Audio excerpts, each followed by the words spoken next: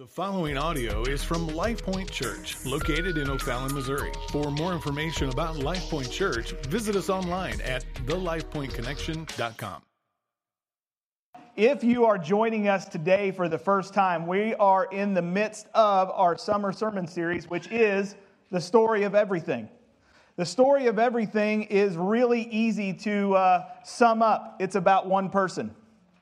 That person is Jesus.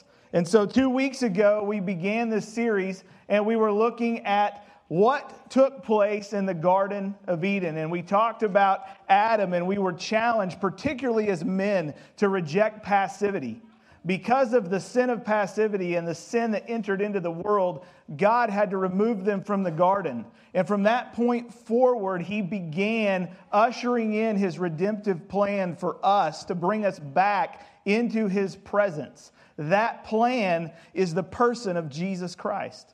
And then last week we heard from Dustin as he talked about Joseph and how if no one else ever has had such a bad life, Joseph had everything going wrong when it seemed like it should all be going right. And yet God had an intentional plan for his suffering to bring about God's glory and the perseverance of His plan bringing along redemption. And that was Joseph.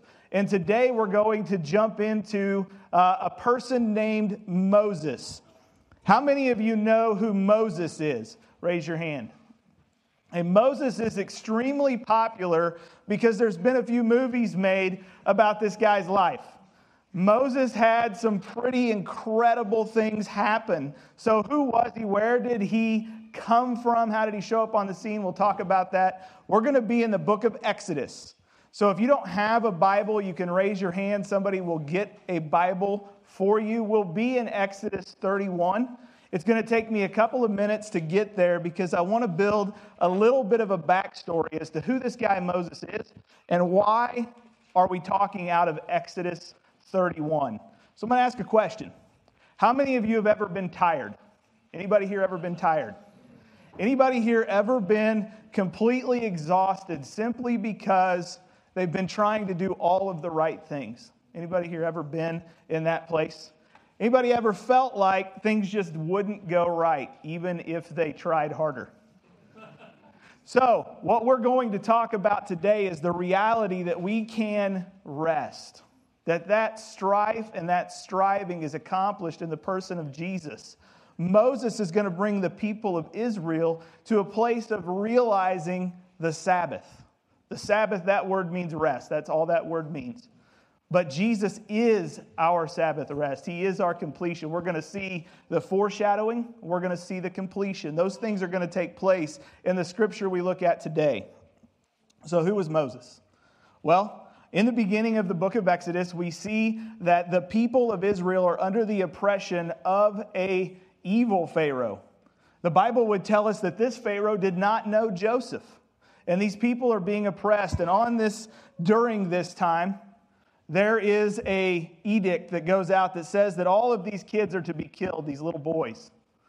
If you're familiar with the Bible, you might recall that there was this guy, his name is Jesus. And Jesus, when he was born, there was a rule given, again, for all of the little boys 2 years and younger to be killed.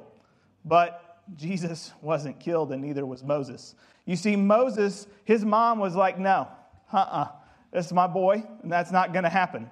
And so Moses' mother fashioned this basket. She covered it in this like tar and pitch. She made it waterproof.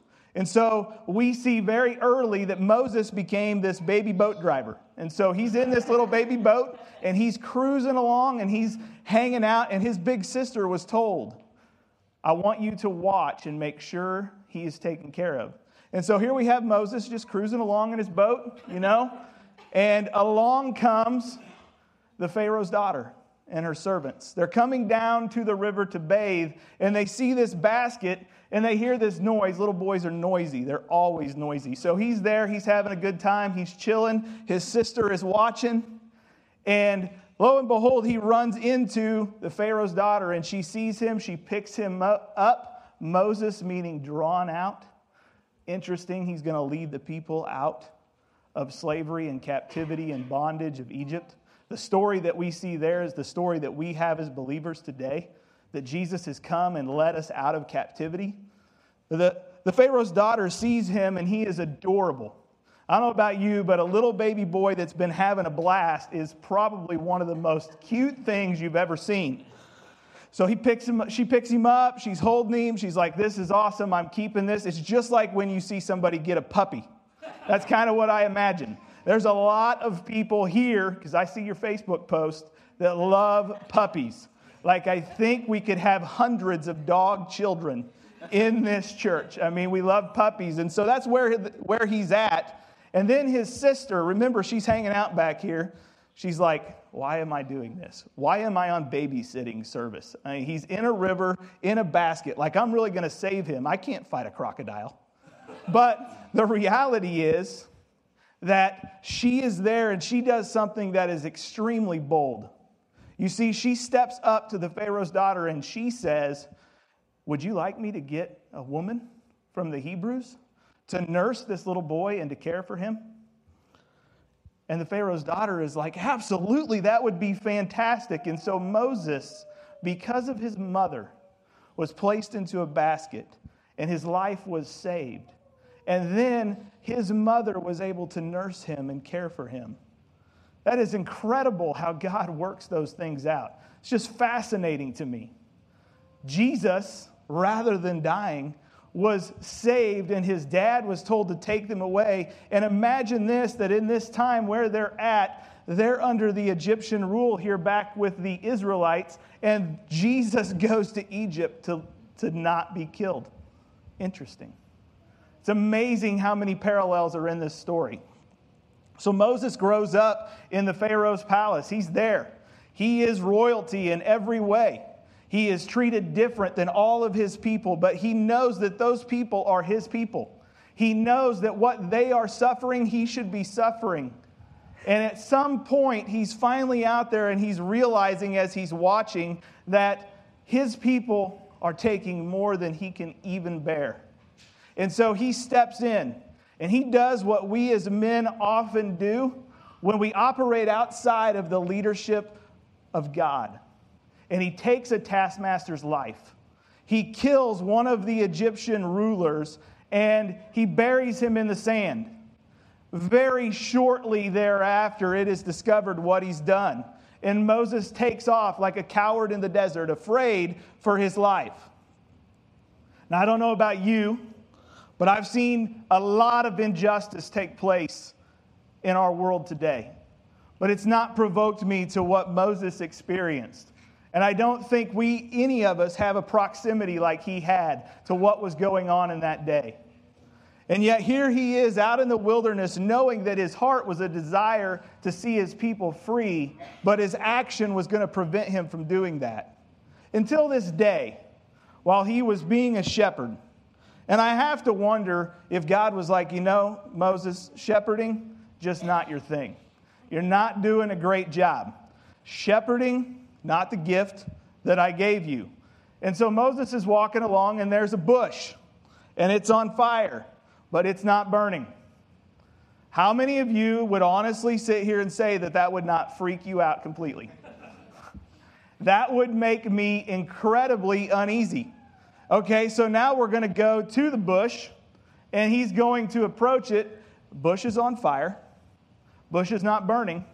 Bush is talking.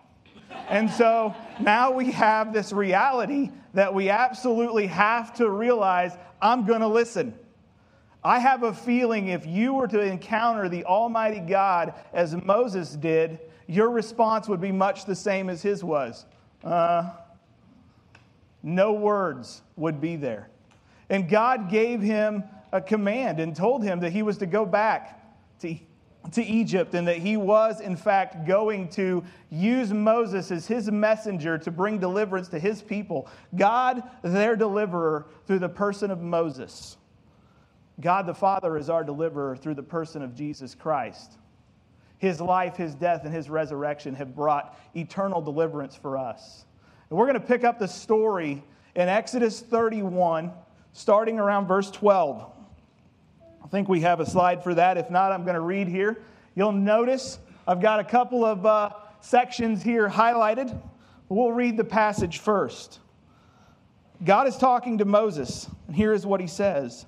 And the Lord said to Moses, you are to speak to the people of Israel and say, above all, you shall keep my Sabbaths. For this is a sign between me and you throughout your generations. You may know that I, the Lord, sanctify you. You shall keep the Sabbath because it is holy for you.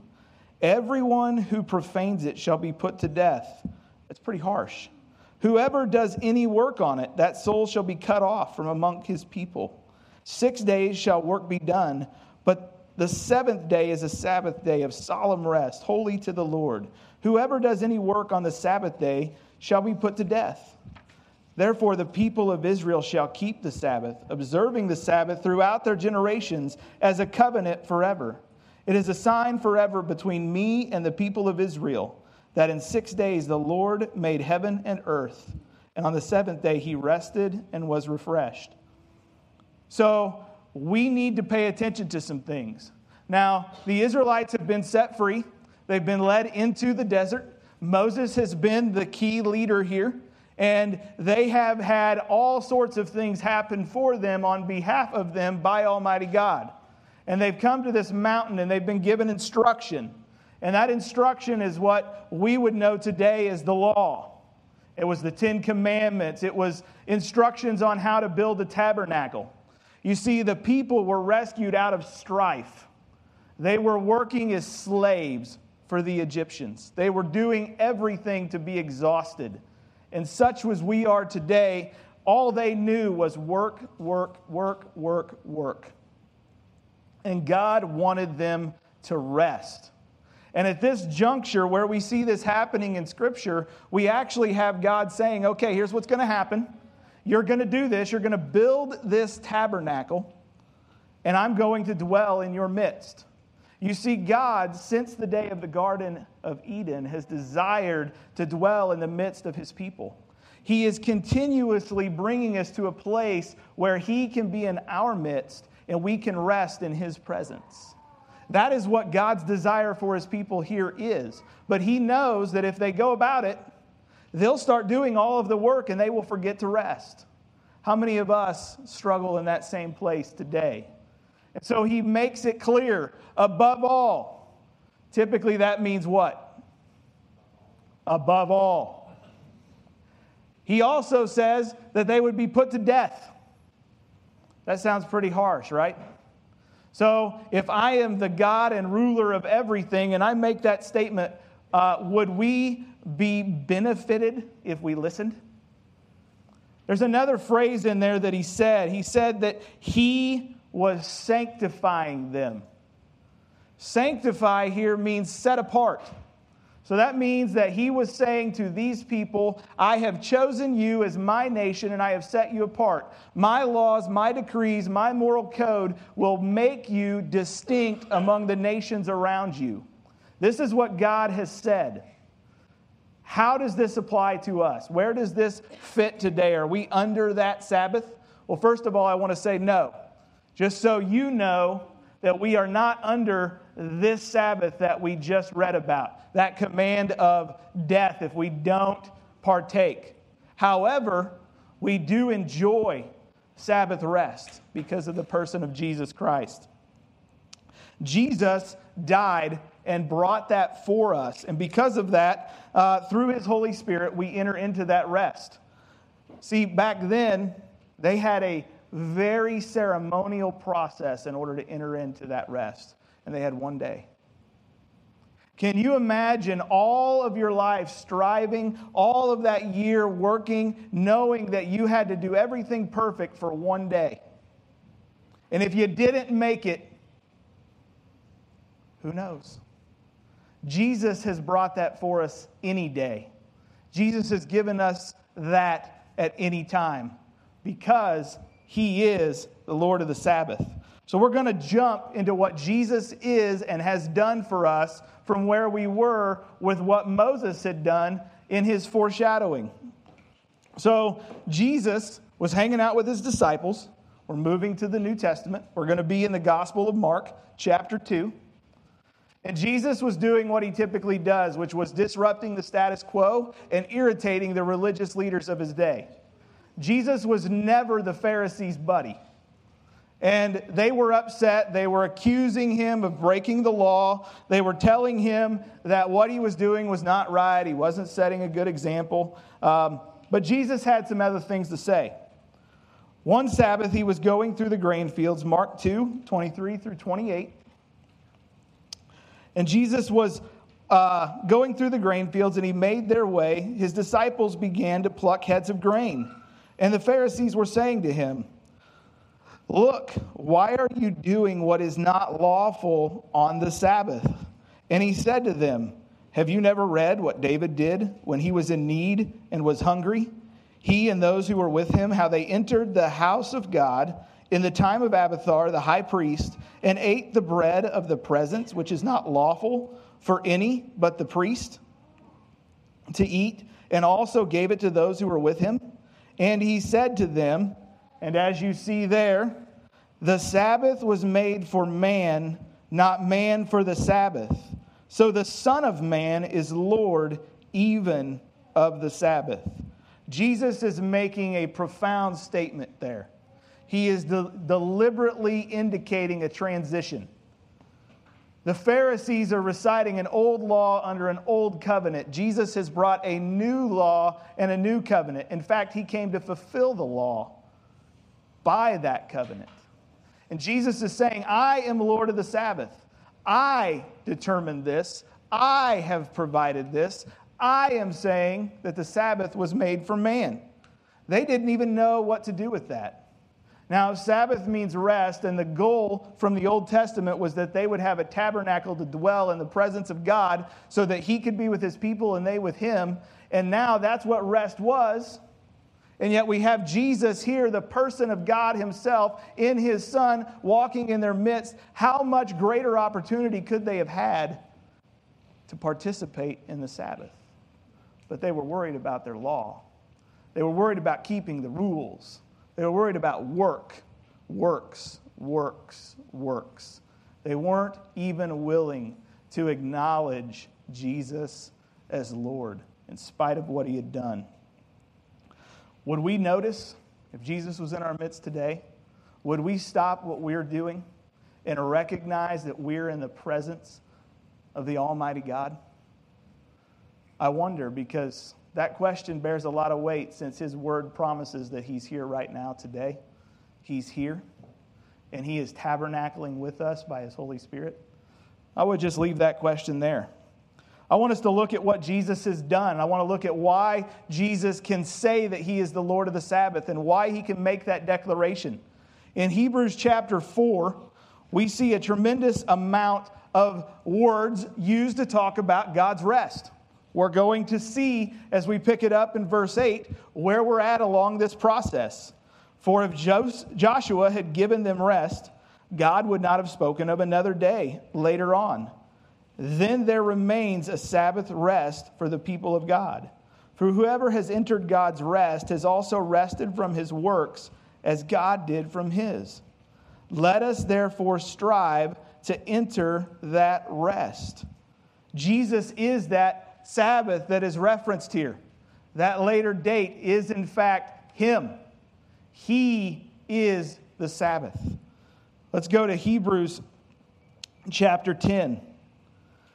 We're going to see why he can say that, and we're going to hear another one of those words.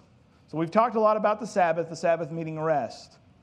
God said back in Exodus that he was going to use that to sanctify his people, set them apart, make them different.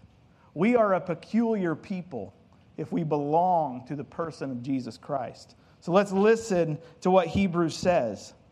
Behold, I have come to do your will. This is Jesus. He does away with the first in order to establish the second. And by that will, those words, Jesus' will. It was the will of Jesus, not yours, not mine. It was the will of Jesus to complete this mission of restoration so that we can be in the presence of God, enjoying the power of God in our lives. But Jesus had to make the call. Been sanctified through the offering of the body of Jesus Christ once for all. Once for all means what? Once and for all. Jesus cried out on the cross, "It is finished." If you're out there today and you're struggling and you're fighting and you're wrestling and you're trying to figure out, how do I get peace? How can I just rest? How can I just not have to do this? Jesus said it while he was on the cross. And he said it for you. He says right here in his word that it was his will and his decision that he would lay down his life on your behalf, so that you can lay down your hands and stop working and stop striving and just rest. Starting in verse 11. And every priest stands daily at his service, offering repeatedly the same sacrifice, which can never take away sins. But Christ had offered for all time. Again, we're seeing the word all used a lot. Above all, now once and for all time, a single sacrifice for sin. He sat down at the right hand of God, waiting from that time until his enemies should be made a footstool for his feet. For by a single offering he has perfected. How many of you feel perfect right now? Anybody here perfect? If you are perfect, please come up here. I'll give you the mic, and I'll have you take over. None of us are perfect. But did you know that when we are willing to receive the gift of Jesus, what he has perfected for all time, for those who are being what? What's that last word? Sanctified. What does sanctified mean? So all of you who are willing to say, here I am, Jesus, I'm tired. I see what you're saying. I understand what you're doing. Please, Jesus is saying, I pick you, and I pick you, and I pick you, and I pick you, and I pick you, and I pick you. You are on my team, and you have been set apart, and you will rest. You will have peace that passes understanding. You will cast your burden on me because my yoke is light, and I will deliver you into the rest of Almighty God. That's what Jesus is saying right here that he has done, and he has perfected all of us. When God looks at you, do you know what God sees? Do you think God looks at you and he sees where you're wrestling to keep his law? Do you think when God looks at you, he sees, well, Caleb failed, Caleb sinned, Caleb doesn't love me. Oh. No, when God looks at me, the sun is in his eyes, the sun being the person of Jesus Christ. When God looks at you, he sees his son and his shed blood covering you. You are not left to have to perfect anything. It is an amazing revelation to come to that place. What would happen if Christians really began to rest in the completed work of Christ? What would happen if we actually embrace the peace that he says passes understanding? What would happen in our world today if they looked at us and thought, wow, they're odd. They look like us, but they don't seem to struggle. They don't seem to have the same anxiety that I have. Why is that? See, our lives should always be an invitation to understand why we are the way we are, and the way we are should always be different from the world because we've been sanctified. Jesus has covered us with his blood. God said in 2 Corinthians 5 that he made him who knew no sin to become sin that we might become the righteousness of God. As people, we need rest. So it's not just about all of this spiritual side. It's also about our physical bodies. We need rest. And Jesus knew this. Jesus knew this, and it was clear. In Mark chapter 6, we see that take place. See, Jesus had sent out his disciples. He'd sent out a whole group of people, and he said, this is what you're going to do. And now they're returning. And so there's this little bitty piece in the Bible right between what was happening that was awesome and what was about to happen. Because if you go to that chapter, you're going to discover that this occurs right before Jesus feeds 5,000 people. And in the process of feeding those 5,000 people, his disciples are going to be busy. They're going to have to pick up and work and do physical labor, and they're exhausted. So here we have what is taking place. Chapter 6, verse 30. The apostles returned to Jesus and told him all that they had done and taught. And he said to them, "Come away by yourselves to a desolate place and rest." For many were coming and going, and they had no leisure even to eat. Have you ever been completely exhausted so that you become another version of yourself? Anybody here ever been that way? So a couple of weeks ago, I experienced this. I was not following obediently to what I'm telling you about today. We were preparing to move into a new house. I wanted the entire house painted. And so the Friday night before the Saturday morning, or the Friday before the Saturday that we were going to move, I decided I was going to complete the painting whether it killed me or not. Like, I can pull all-nighters. I'm almost 40. I can't pull all-nighters. It's just true. I'm that age now. But the reality is I painted for just over 20 hours, taking a couple of breaks. My wife continually said, the painting can wait. But just like we so often do a good, right thing in that rest, we use it as a tool of self-righteousness. We make it into a way for us to judge others. Or we just buy into the lie that busyness equates to something greater.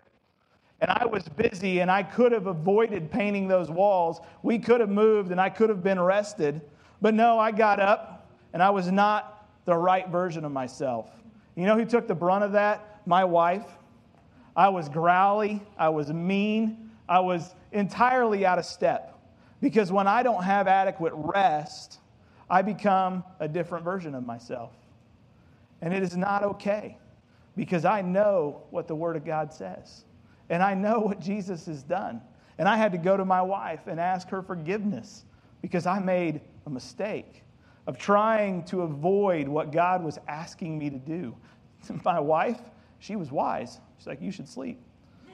I was arrogant and said, "No, I'm going to paint. I can do it." Self-sustaining, self-sufficient, not relying on God and the good grace of my wife. God reminded me of how foolish it is to resist His rest later that morning. A couple of the folks from Life Point were there helping me move, and being the brilliant guy that I am, I went to rewire a different plug onto our dryer. Now, typically when you're going to work with electricity, you turn it off beforehand, right? And a dryer has a tendency to use 220. That's a little bit hotter. Well, I didn't think those thoughts until the loud pop, the singed hair, and the reality that the power was still on. You see, I'd only slept for about 3 hours. And because of that, I was weary. And because I didn't listen to my wife and I didn't ultimately listen to the Lord, I nearly hurt myself very badly. God had mercy on me in that place. God knows that we need rest. So I would ask you today, where in your life are you resisting? Where are you struggling? Are you weary from doing good? Are you exhausted with life in general? Jesus restores and refreshes us, but we have to come into His presence. We can have a peace that the world thinks is peculiar, but not without entering His rest. So I would ask you today, I'm going to read a story here as I conclude, and I'm going to ask you today, as you go out from here, search yourself. Search your heart and say, "God, where am I striving and I don't have to? Where am I going on the go 24/7? Go, go, go, go, go." It's not bringing God glory. It's not edifying you. It's not benefiting others. The society we live in is not going to get less busy. But we must learn, especially as followers of Jesus, to stop and to rest in what He has done. This story is a story of Mary and Martha.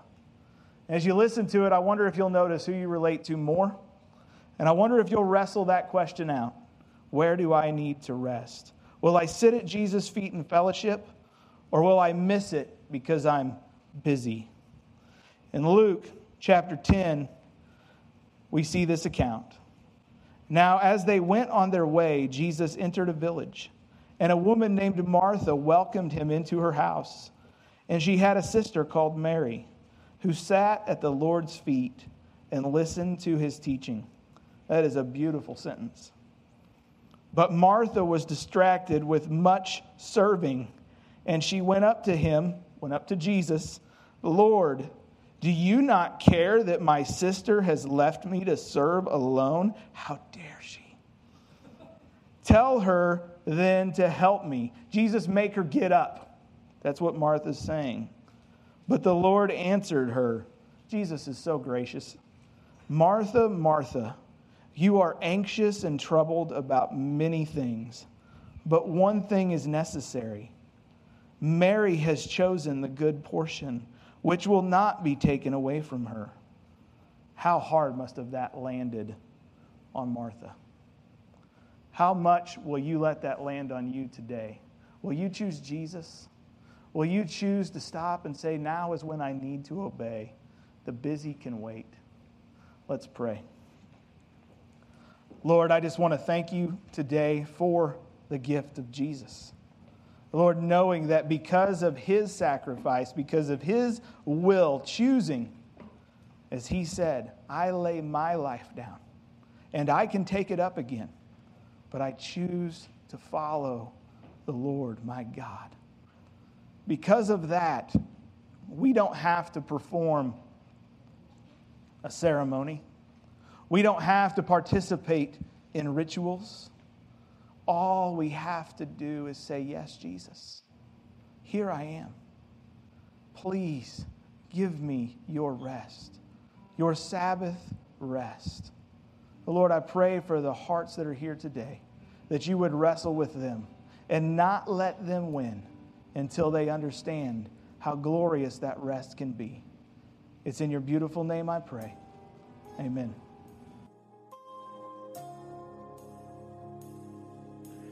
Thanks for listening to this week's message. LifePoint Church exists to engage, encourage, and equip through the gospel for the glory of God. Therefore, it is our prayer that the Word of God would be an encouragement to your heart and lead you into a deeper relationship with Jesus Christ. If you would like to support the ministry, you can do so by visiting our website at thelifepointconnection.com/give.